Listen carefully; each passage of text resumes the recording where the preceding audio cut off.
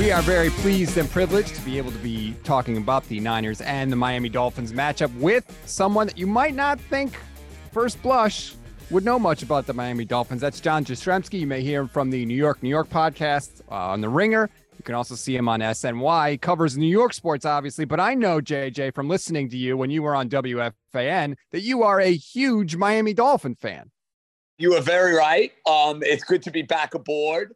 I remember our conversation a couple of years ago before the Dolphin and the 49er game. And yeah, I'm in South Florida right now as we speak. I saw the Dolphins put up a 30-burger on the Houston Texans, who are probably the worst team in the NFL. I don't think there's any doubt about that. And I'm stoked for this game. I think it's so juicy. It's so fascinating on so many different fronts, so many different storylines. So it's good to be on. What's happening, Robbie? Oh, thank you, JJ. I'm a little nervous, not going to lie. Like this game, I have been telling people all week that the media is going to make more of this game than it actually matters for the 49ers because it's an AFC game. But now you've got Raheem Mostert talking trash. I feel like this is going to feel like a playoff game on Sunday.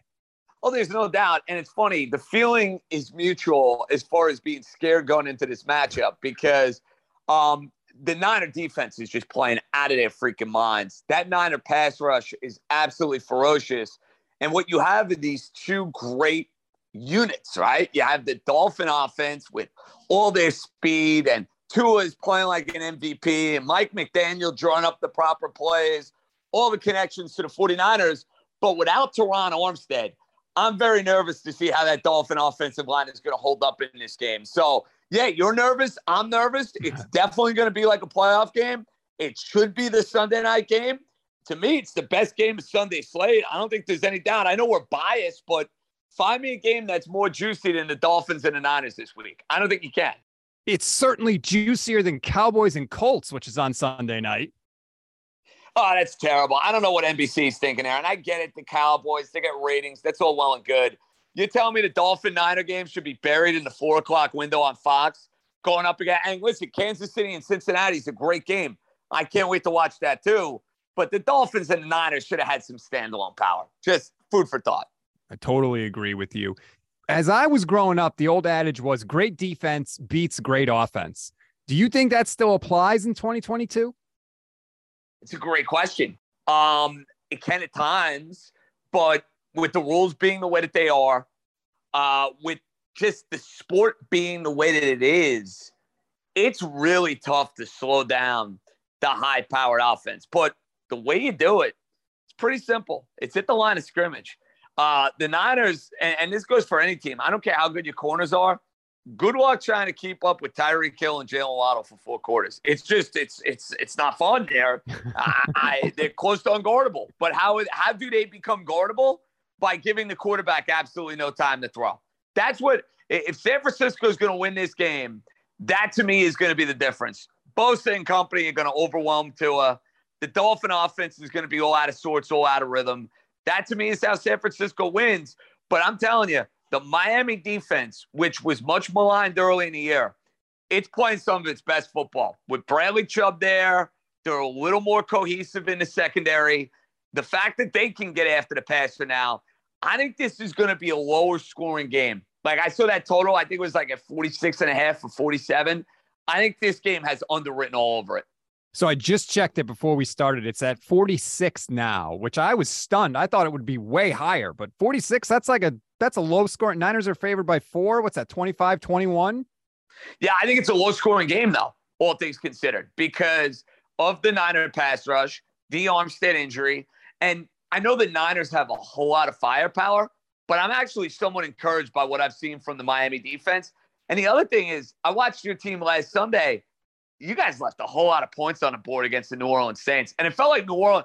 Now, listen, I'm watching 4 games, so you guys are 1 of 4. It felt like New Orleans had the ball in San Francisco territory the entire game and just couldn't do anything with it. Is that fair to say? They had a lot of short fields, and they got within the 5-yard line twice and got 0 points because they turned it over twice in that scenario.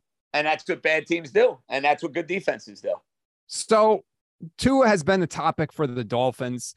Are they succeeding because Mike McDaniel's really good at his job and his receivers are really fast, or do you think that you got something there with Tua? I think it's all the above. The answer is all of the above. Mike McDaniel's really creative. The Dolphin receivers are really good. But let me throw this at you. The Dolphins played 3 games without Tua. The Cincinnati game, I'm counting the second half he didn't play. The Jet game, he didn't play. The Minnesota Viking game, he didn't play. What is the Dolphin record in games that Tua does not finish this year? 0-3. They're 0-3. So anytime I hear the narratives out there, Rob, about, Tua just has so much to work with, they're carrying him, there is a swag and an it factor that he's bringing to the position. He's very elusive in the pocket. He's insanely accurate. He's a leader. I think the team clearly rallies around him, and he's playing great football. Look, he is not going to throw the prettiest of passes. Like, if you have him throwing the ball like Patrick Mahomes or Josh Allen, you're not going to get that. But what you're seeing Tua do is basically what he was able to do in college. He's making plays. He's scoring touchdowns. He's incredibly efficient. And the team that he's leading is winning a whole lot of games. Tell me about the defense, because I think that's what every Niner fan is saying. Yeah, Dolphins offense is great, but the Jets put up 40 on these guys. We should be okay. You told me earlier they're starting to round into form a little bit. Well, they are. And to me, the biggest reason they're rounding into form is because Bradley Chubb has come to the team. So the 40 points they scored, the Jets scored, remember, Bradley Chubb was not there. You know who else didn't play in that game? Xavier Howard. Xavier Howard, they can't lose that guy, because if you take him out of the secondary, the Dolphins secondary just becomes very, very feeble, and it's very, very weak. So they're doing a good job now of getting after the quarterback. They've done a very good job of stopping the run. Aside from the Jet game, they've really stopped the run pretty well all year. I don't think it's a top 5 defense, but it's not a bottom 5 defense. It's middle of the pack, but it's trending in the right direction. I need to see them feast like they did. Now, the Texans are not the Niners. I'm well aware of that. But the turnovers, that's what I loved to see last week. They were getting after the quarterback. They were forcing some mistakes. And that's my hope for Sunday. And the path to me for Miami going to winning this game is Phillips and Chubb getting after the quarterback and forcing Garoppolo into a couple of interceptions. Do you look at this game as a litmus test for your offense? Because there's a lot of Niner fans saying, oh, great, they put up 30 against Cleveland and Houston and Chicago. Big deal. Let's see them go up against a stout defense like the Niners and see if they can put up 30. No question. Listen, I think the next 3 games, not just this San Francisco game, but the next 3 for Miami, they're going to tell you a lot more about them. Look, I think they're a playoff team. I do. I think they'll be playing in January. They're 8-3 right now. They're going to find their way to 10 wins. That would be if they played poorly, quite frankly, down the stretch. They're going to get to 10. But the idea of them being a Super Bowl caliber team, this is a game where you're going to learn a lot more about your team. Now, I like Teron Armstead playing in this game. I can't stress this enough. He's that important. He's that good on the offensive line.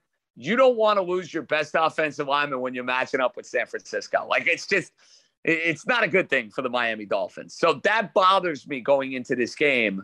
But he is going to be back at some point. So it's not like a season-ending injury. But I think by the time the Dolphins play your Niners, they play the Chargers in LA next week. That's a game I expect them to win. And then they play Buffalo at Buffalo. I think I'm going to have a much better idea for the Dolphins playoff caliber or the Dolphins championship caliber. I'll have the answer, I think, to that question. You got 4 out of your last 6 on the road, including Buffalo, and you got to go to New England in January. That's not an easy end of your schedule here. No, it's not. But listen, you want to be a playoff team, you got to win games in those type of conditions. That's true. That's what it boils down to. And look, New England, who knows what their thought process and psyche will be second to last game of the year. Like, are they still playing for something?